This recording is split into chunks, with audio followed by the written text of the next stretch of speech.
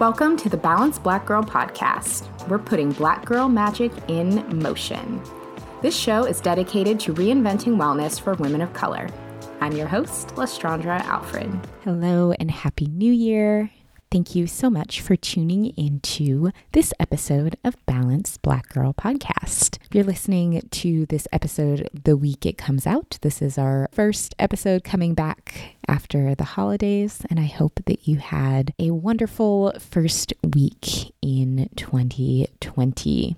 For me, I'm going to kind of keep things short for this week's intro because I would love to kind of jump into the interview. But first, I had a couple of announcements that I wanted to share with you. The first is that if you have not yet joined our Balanced Black Girl Journaling Challenge, make sure you do so.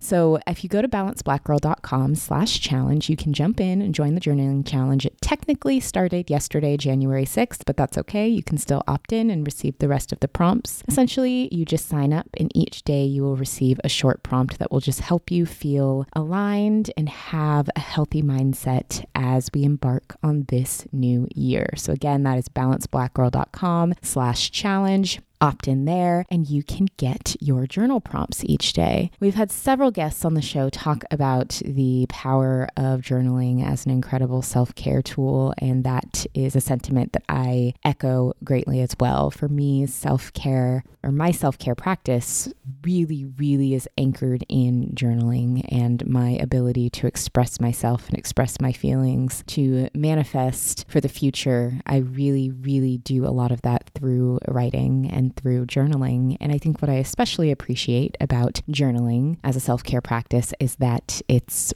pretty darn accessible. It's not something that costs money. It's not something that necessarily takes a lot of time. If you have anywhere that you can just record your thoughts, whether that is a notebook, a piece of paper, a Google Doc, your notes app, wherever you can just get your thoughts out of your head and in writing, you can journal and you can embark on that practice. So I'd love to have you join me for the 21-day journaling challenge. Again, that is at balancedblackgirl.com/challenge. Also, with it being a new month and a new year, I wanted to chat with you about Balanced Black Girl Book Club. So our first year of book club was so exciting. I mean, it started with some of the members in Seattle having a meeting with Michelle Obama after reading Becoming, which was actually maybe the best book club meeting ever. And this year for book club, I'm really inspired to take it in a different direction. So last year we read a book every other month just by a Black woman author. We read books from all different genres,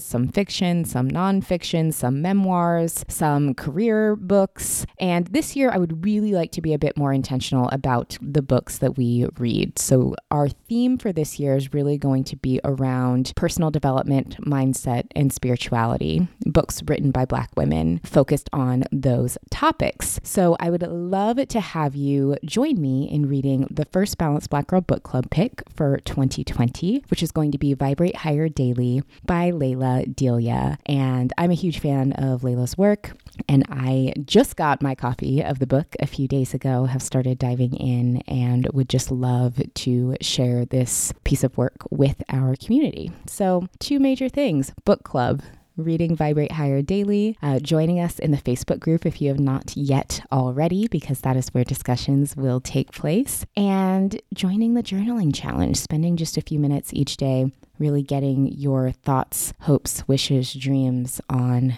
paper. So thank you so much for all of your support of the show in 2019. It was just such an incredible year for this community, and I cannot wait to continue growing and evolving with you into 2020. So with that said, let's jump into our first interview of the year. Today's guest is Jennifer Sterling. Jennifer is a registered dance movement psychotherapist and holistic nutritionist. She's also the creator of Bodyful Healing, a wellness platform that offers body-based holistic support to Black women living with depression. And she's also the author of the new book, Dear Strong Black Woman, Letters of Nourishment and Reflection from One Strong Black Woman to Another. So Jennifer and I actually met back in 2019 at the Wellness Con event in Los Angeles. I'd actually been following her work for quite some time, but just in meeting her in person, I just felt this incredible warmth and energy from her. We stayed in touch ever since, and I'm so honored to have her on the show today. We had also actually originally recorded this interview back over the summer, not long after we met, and had a lot of sound issues and ended up having to re-record it quite a bit later. So it took us a little bit of time to kind of get our conversation out to you, but I actually do believe that all things happen for a reason. We were still able to get an incredible interview recorded when we re-recorded, and I think that this message is now coming to all of you right when you need to hear it. So without further ado, let's jump into the episode, and I hope you enjoy learning from Jennifer as much as I did. Jennifer, welcome to the show. I am so excited to have you here and to chat with you again. For our listeners may not realize this, but this is actually our second take at recording this interview. We just had a little warm up previously. Now we're doing the real interview. For those who are just meeting you, can you tell us a bit more about your background and what you do? Absolutely. It's really good to be back having this conversation. I am Jennifer Sterling. I am a holistic nutritionist and a registered dance movement psychotherapist. And I spend most of my time supporting Black women who are living with depression, giving them body-based tools and resources to help them feel more vital, have a sense of what it means to be well, and also just to have a sense of what it feels like to be whole. So that is the bulk of my work at this point. That's beautiful. So I would love to dive into that a little bit more, talking about depression specifically and how Black women are impacted by depression. So I was reading your blog and saw on an older post that 1 in 5 women develop depression during their lifetime, and that the rate among Black women is 50% higher than our white counterparts. So I would love to talk about why you think that is, if there are social contributing factors that are causing us to be more susceptible to experiencing depression than our counterparts, and how it impacts us. Absolutely. There are definitely social factors, and one of the major ones is this idea that we have to be strong Black women. And the other one is just oppression in and of itself. So there's tons of research that's coming out now about the effects of oppression on people in general. There have been a few Black women who have done studies about how oppression affects Black women specifically, and specifically as it relates to the strong Black woman ideal. And so when we talk about the strong Black woman, we're talking about the Black woman who feels like she has to take care of everyone before herself, that she's not allowed to express her emotions because everybody's kind of looking to her to hold them up and be strong. And within that, not being able to have an authentic expression of emotion and having to kind of put up this front all the time of being strong actually creates the perfect storm, so to speak, or the perfect recipe for depression. My goodness. Yeah. I'm very interested to hear about the research that links oppression and these situations. I mean, interested to hear is not the right word, but I'm interested that these things are happening, or that research in this area is happening and coming out, because I don't think it is surprising in any way, but I actually think it's a little bit, I wouldn't say affirming is the right word. It's not really telling us anything that we don't know, but it's finally kind of being written out in terms that are getting people's attention. Absolutely. It's something that I do feel like for a lot of us is really validating. Yeah. Because I think that, you know, we've been told that we're crazy for seeing what we're seeing or for experiencing what we're experiencing. So to really have science, which, you know, is problematic in many ways, but to have that kind of validation really, I think, makes it all much more real, especially for those of us who are working in healthcare professions and working in medicine, because a lot of things in those spaces aren't taken seriously until somebody says, hey, wait, here's a study. Yeah, exactly. Even though you can have thousands of people telling you, this is what I'm experiencing. Right. And so to really see the science that says, hey, living in a marginalized, oppressed body actually contributes to depression, contributes to diabetes, contributes to heart disease, because oppression in and of itself is very much like experiencing chronic stress. It's a stressor that we can't get away from. And so it affects our bodies in much the same way as being under stress all the time. And so, that comes with some of the health concerns that I just mentioned. Absolutely. And I'm glad that you brought up kind of the strong Black woman phenomenon or stereotype that I think a lot of us can really relate to. So if we wanted to kind of either look out for ourselves, look out for one another, what are the signs to look for in ourselves and in our sisters and women in our communities that they may be experiencing that phenomenon, and how can we support them? It's a tricky question. Black women, we all have our own experiences, but the general gist of the strong Black woman is someone who puts everyone ahead of herself. She is very independent. Everybody looks to her for advice, for care, for support. She's the person that kind of lifts everybody up, and the one that everybody forgets about or assumes that she has everything together. She doesn't need anything. The person who doesn't ever present as sad or uncomfortable or anything other than, strong and in a way that I got this, I can handle this. So I would say, obviously check on all of your friends, but that person that everybody leans on for support, really check on that person in a way that is, genuinely coming from a place of concern. Is there anything I can do for you? You've done all of this for me, or you've helped all of these other people, but, can I fill you up a little bit? Yeah, definitely. And I know something that I've experienced, and I'd be curious to hear if this is your experience with that, is that when people ask, how can I help?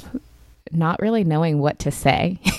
Maybe knowing I'm in a situation where I need help and I need support, but I don't even know what that could look like. And people offer, and I'm like, well, yes, but I can't really tell you what. Have you experienced that? And what advice do you have for someone who may be in that same situation?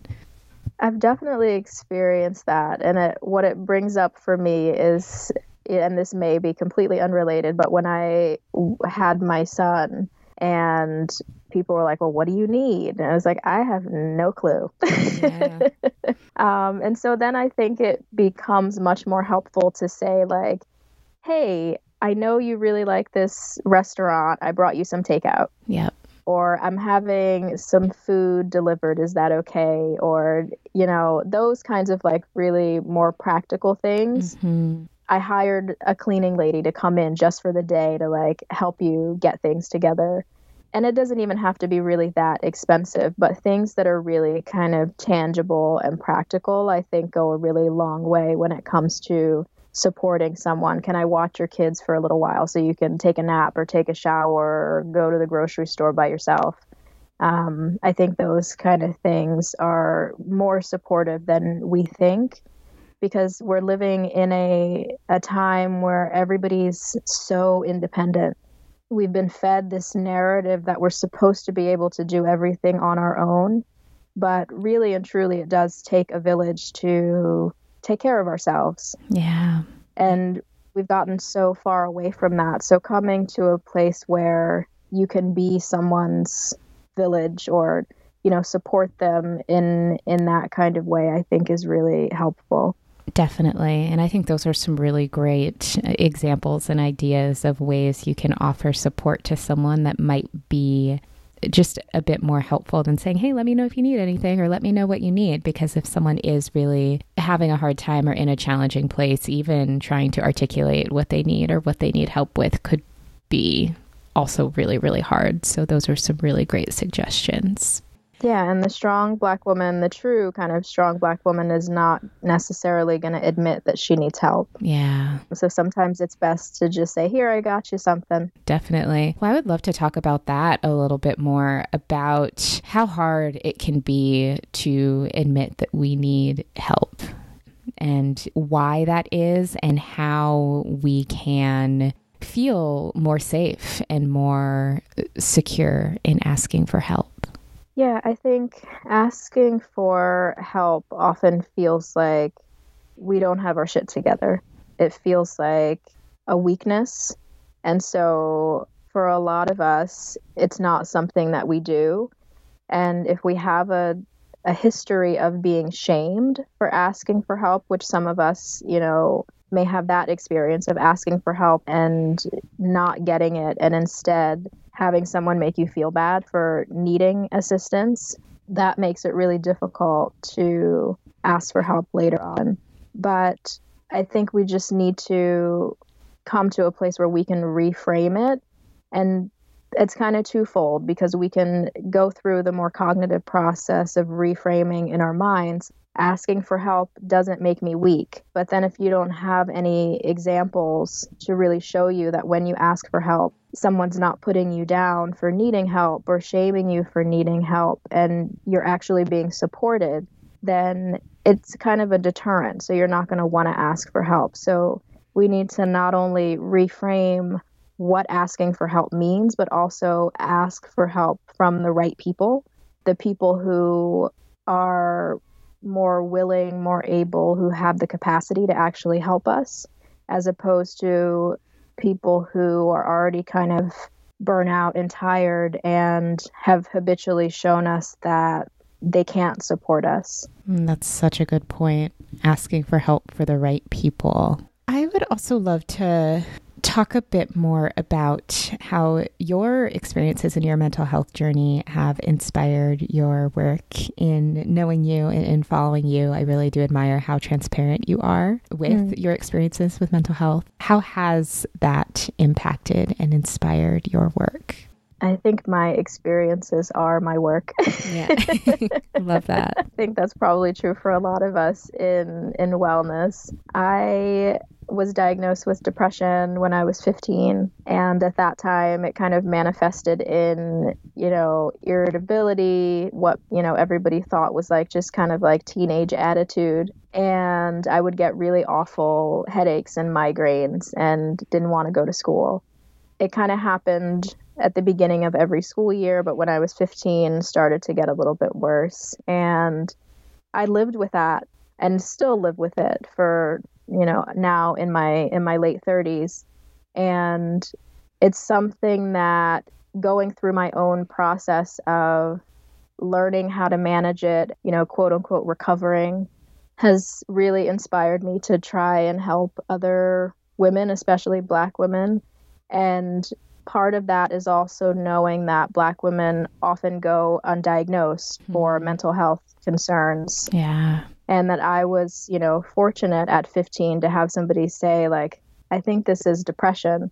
Whereas a lot of Black women, because we are strong and because we are functional, which is one of the kind of measures of depression, because we get up and we do what we need to do, often we don't get diagnosed with things like depression. So having that understanding and knowing how fortunate I was to have somebody say that so early, and to be able to find a therapist that looked like me, and go through that process, so that now in my late 30s, I can say, I have a system. I feel like this is manageable 98% of the time. So yeah, that's been my experience. Yeah, definitely. I really appreciate you sharing that. And it actually reminds me of a quote that I saw recently that said something along the lines of, I wonder how many Black girls get told they have an attitude problem when really they're experiencing anxiety or depression. I would imagine probably quite a few that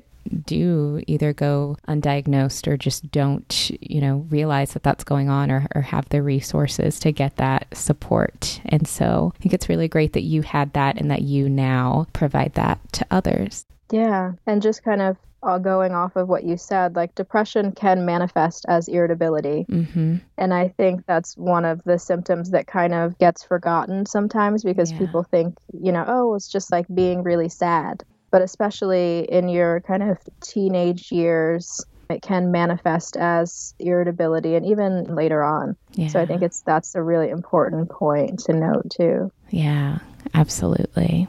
Kind of shifting a little bit from just depression itself to kind of tools that we can use to manage. You are also a registered dance and movement psychotherapist, which is incredible. For people who are not familiar with that, I am familiar now because we have talked before, but for those listening who are not familiar with dance and movement psychotherapy, what does that mean? So dance movement psychotherapy is like talk therapy, except there is an invitation to bring your body into the space. So a lot of people, when they think of psychotherapy, they think of going into a therapist's office, sitting in a chair and talking about their problems for 45 minutes to an hour. And in dance movement psychotherapy, you can do that. And we do, process things with words if you are capable of communicating in that way. But there's also many reminders and many invitations to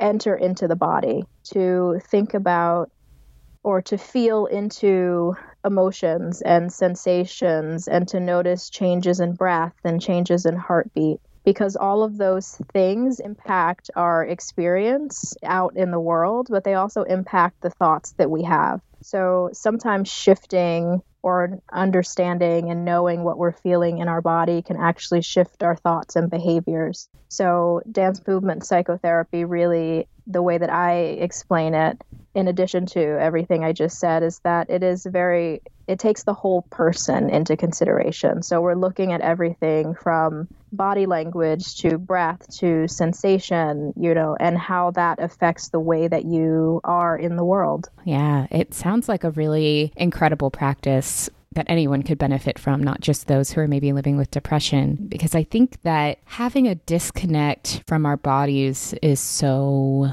common. I think most people probably are walking around with some sort of disconnect and do not have a very strong mind-body connection. And it sounds like a really incredible way to build that connection. Absolutely. And it's something that I do think anybody can benefit from. The reason that I find it to be really beneficial for Black women and women of color is because when we're in marginalized bodies or we're experiencing oppression, the body's kind of natural inclination is to disconnect. We become disembodied. And so to create a space where we feel safe, so our nervous system comes to a place of safety and we have greater capacity and resilience, we have to enter back into the body and reconnect with ourselves for that to happen. So it's really, I think, essential for those of us who live in Black bodies and bodies of color to really come back to ourselves in that way. Oh, yes. Oh my gosh, that is like really beautiful. If someone were interested in taking up dance movement psychotherapy, how do you recommend they get started? It's a tricky one too. And I say that only because there aren't a lot of dance movement psychotherapists of color. Yeah. The field itself has been around as a profession since the 1960s, but it is very, just like all therapy, it's very white.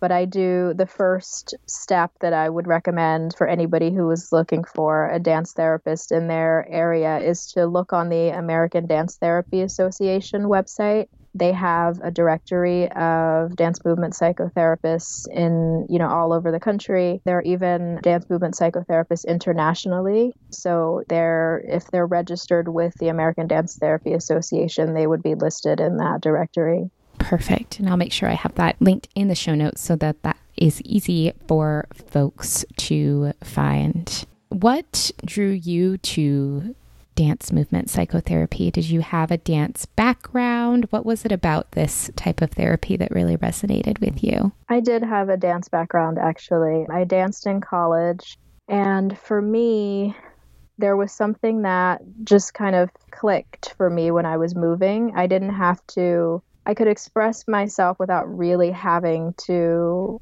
figure out what the words were to explain what was going on.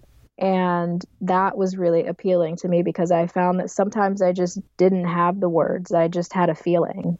I could kind of improv and just let whatever that was be what it was and move with it. Or I could, do the opposite of what that thing was and see if I could shift it. And that was really powerful work for me. And then when I realized that there was this combination of dance and movement and psychotherapy, it just felt like the perfect combination. And through that training and a few other certifications and things that I have, I've really been able to find a way to manage my own depression on a body level, to manage the fatigue and some of the digestive things that happen at times, and just the feeling of like heaviness that can sometimes happen for myself, and also to help my clients and patients with it. It's been a really useful tool in both ways. But that said, you don't have to be a dancer or have a dance background to work with a dance movement psychotherapist, because it's not necessarily big choreographed movements. It's mostly kind of organic movements that come from your body, or really kind of what are known as micro movements, those kind of sensational components of movement and expression. I really loved what you said about at times not having the words, but having a feeling and being able to express yourself that way, because I think that is something that is probably very relatable for a lot of people, regardless of, whether or not they have a dance background or maybe feel as comfortable with movement. I think movement is something that most of us can still achieve in one way or another that may be sometimes easier than verbal expression if we don't have the words in that moment. Yeah, and it's sometimes hard to name things, especially the initial feeling. Mm-hmm. So to just be able to kind of shift and say, okay, I wonder what would happen if I just change my position in the chair. Yeah. Mm-hmm. And not feeling the pressure to have to go into our heads and think about and dissect everything. We put so much emphasis on thought and words that sometimes the body gets lost in that, but to just kind of be able to feel it and say, okay, well, this is information and I can either be with it or maybe I can try and shift and see what happens. I think it gives you a little bit of power, even if you don't quite have a full understanding of what that is at the moment. That's beautiful. So I would also love to talk to you about nutrition, because obviously you're also very knowledgeable and work in that space as well. And I think we don't often hear conversations about the intersection of nutrition and mental health. I think a lot of conversations about nutrition very much involve the physical, either eating certain foods to have our bodies look a certain way or to have our bodies physically feel a certain way. But I would love to learn a bit more about how nutrition and mental health intersect. For sure. Actually, I entered into this space first through nutrition. Yeah. And then realized that I needed a little bit more. But the connection there is that when we are living with depression, it can cause an imbalance in our gut flora. But also, if we have an imbalance in our gut flora, it can cause symptoms of depression and anxiety.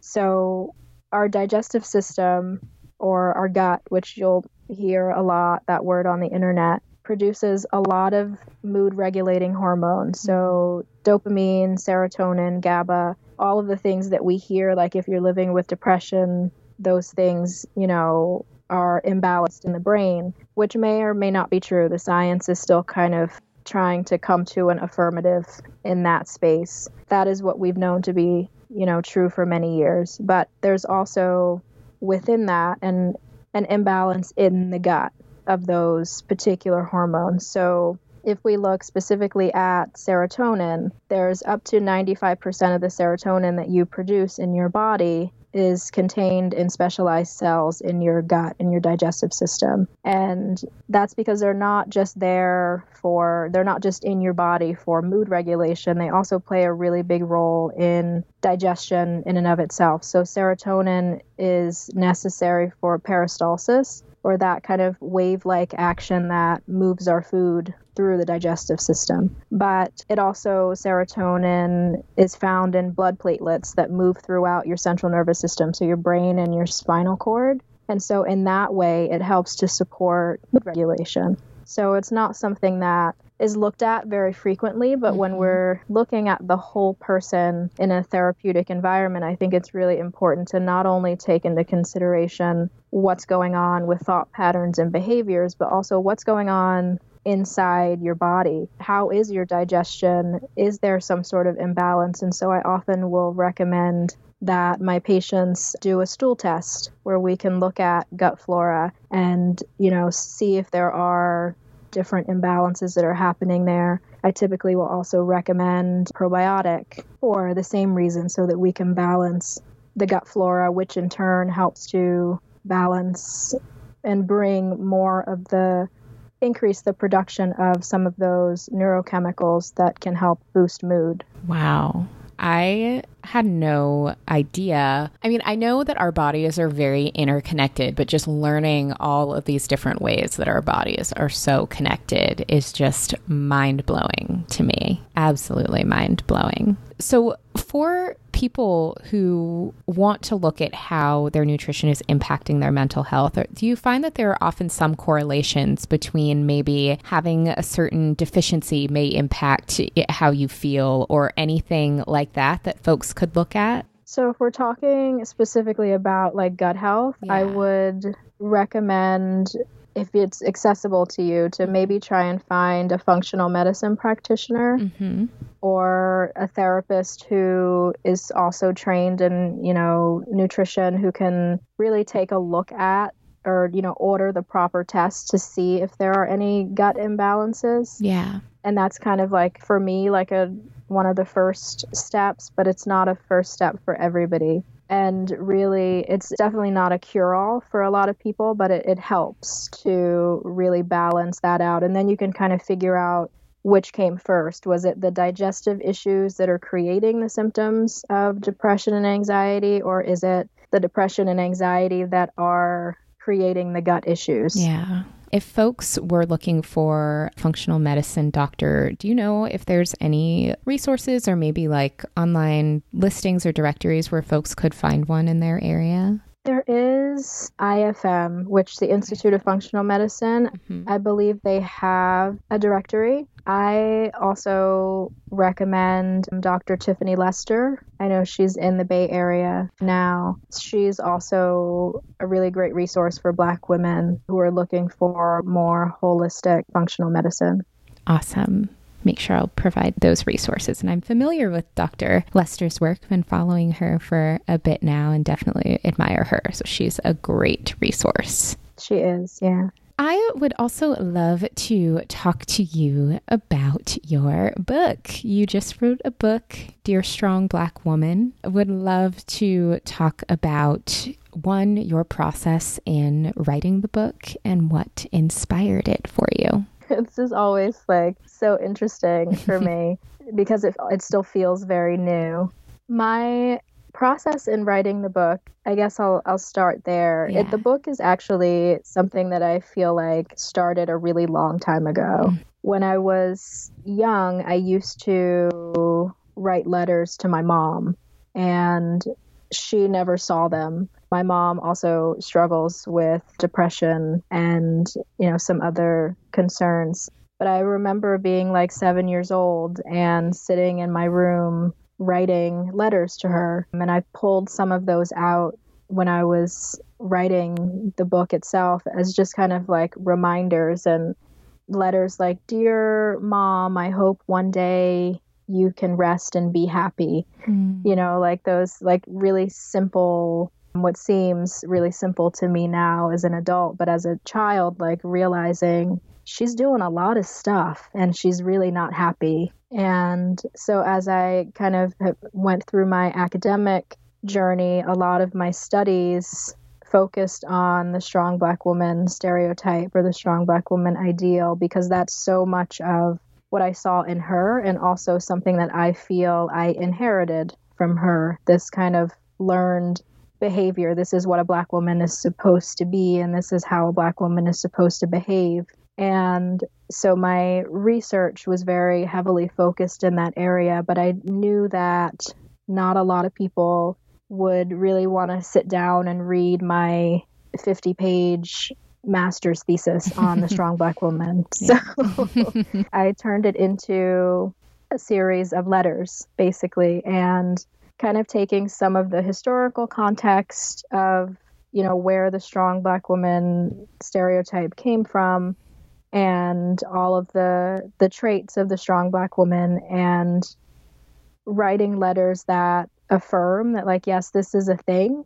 It doesn't always have to be a bad thing. It has its benefits and it has its burdens. And also offering some encouragement and points of reflection and what I call little nuggets of nourishment within those letters, so that my hope is that Black women feel like their experience is validated, and also that they, after reading it, have some space to maybe lay down some of the burdens that come with being the quote unquote strong Black woman, and they can in some way express themselves as a, whole and complex being, which sometimes we don't get the privilege of, or have the privilege of, in our everyday interactions in the world. Yeah, absolutely. Getting to create that space for ourselves to feel whole. Yeah. Such a beautiful, beautiful sentiment. So where can folks find the book? The book is available at all major booksellers, mostly online. I think there's a few local bookstores that have it, Barnes & Noble, online, Amazon, all the major places. Perfect. Okay. Good to know. Make sure we'll link that in the show notes so that folks can get a hold of it. So, Jennifer, we touched on this a little bit earlier when you were kind of walking us through your own personal mental health journey, but I would love to talk a bit more about kind of some of the practices that you currently use to heal, to feel whole, to feel your best self. What are some of the things that you like to do to take care of you? Yeah, so I have a list of 4 or 5 things that I call my daily commitments to myself. Within that is movement. I try and move my body every day.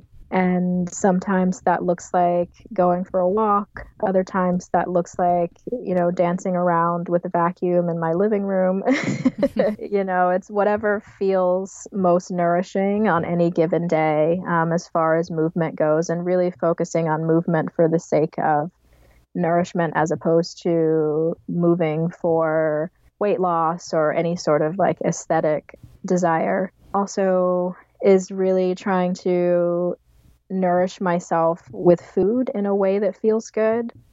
And that varies based on, hunger levels and mood and all of that. But to really focus on nourishing myself with things that make me feel good.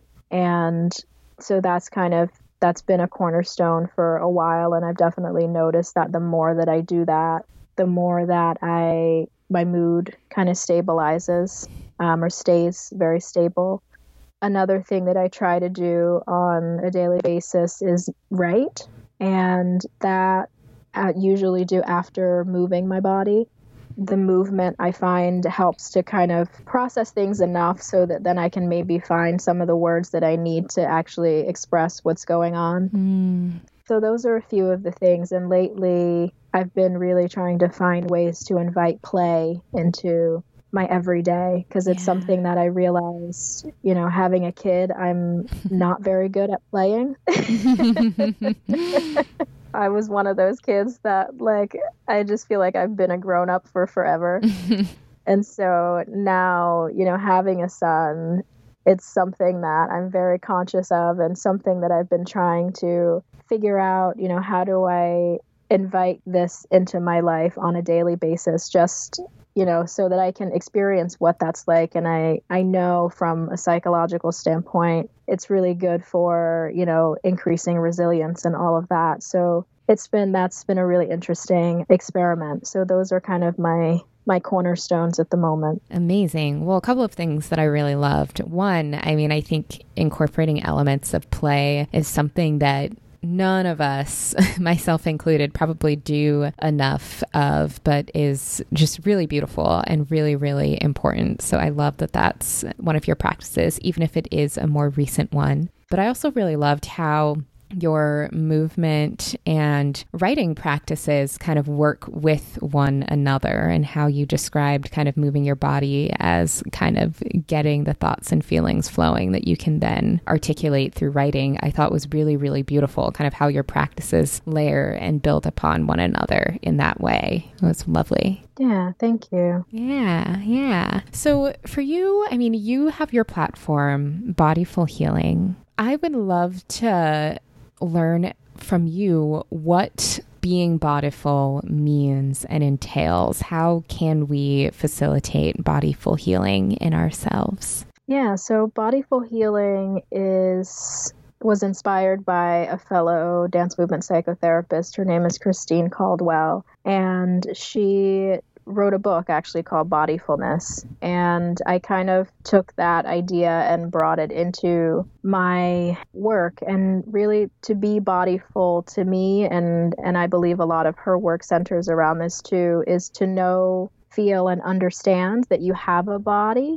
even if that body isn't the shape or size or doesn't look the way that you feel like it should look or that you feel like you want it to look. And it's really coming back to a place where we put a little more emphasis on the body than we have in the past, and really riffing off of the idea of mindfulness. So mindfulness tends to put a lot of emphasis on quieting the mind, but with an understanding of what happens in the body, I know that in order to quiet the mind, you also have to shift what's happening in the body. So bringing the body into that practice, making the body more of a priority, I guess, to put it simply. I think that that's really, really beautiful, though. And I'll also link to those resources as well around the Bodyfulness book.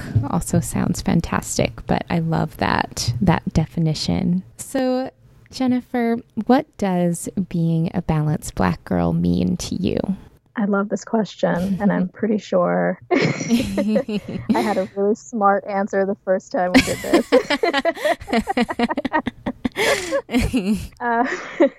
At the moment, being a balanced Black girl means feeling vital. And to me, vitality is something that I discovered after being diagnosed with depression, and that everybody kept saying, you need to find a way to be happy. And I could not fathom what happiness was. Yeah. And the word that my therapist at the time threw out was, well, what about vitality? Can we compromise?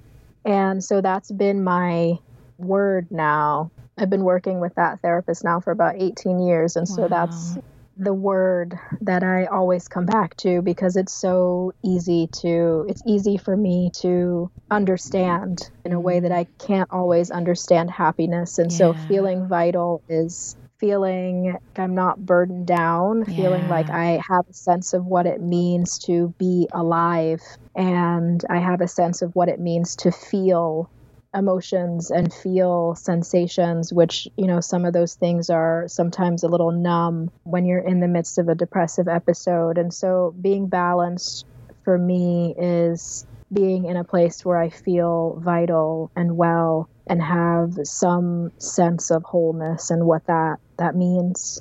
I have chills. So I think that was like a very beautiful and smart answer this time around as well. Like vitality and the idea of being and feeling vital. I think there's just so much power in that, and not in a heavy way, but just in it feels vibrant. It feels full of life and like you can just exist and be. And I just am in love with that answer. So thank you so much. So thank you. Yes, absolutely. So how can our listeners keep in touch with you? Yeah, I am on all the social media places at Bodyful Healing, and the website is bodyfulhealing.com. So any one of those places, they can find me and keep up with, what we're doing. Perfect. And you also have a podcast as well, right? That folks should tune in and listen to. I do. Yes. The podcast is called The Bodyful Black Girl. Love it. And we talk all things body. So body, movement, and mental health, specifically as it relates to Black women. Ugh. Incredible. So I will make sure we have your podcast socials and website linked in the show notes so that everyone can tune in. Thank you so much for joining us today. Thank you for having me.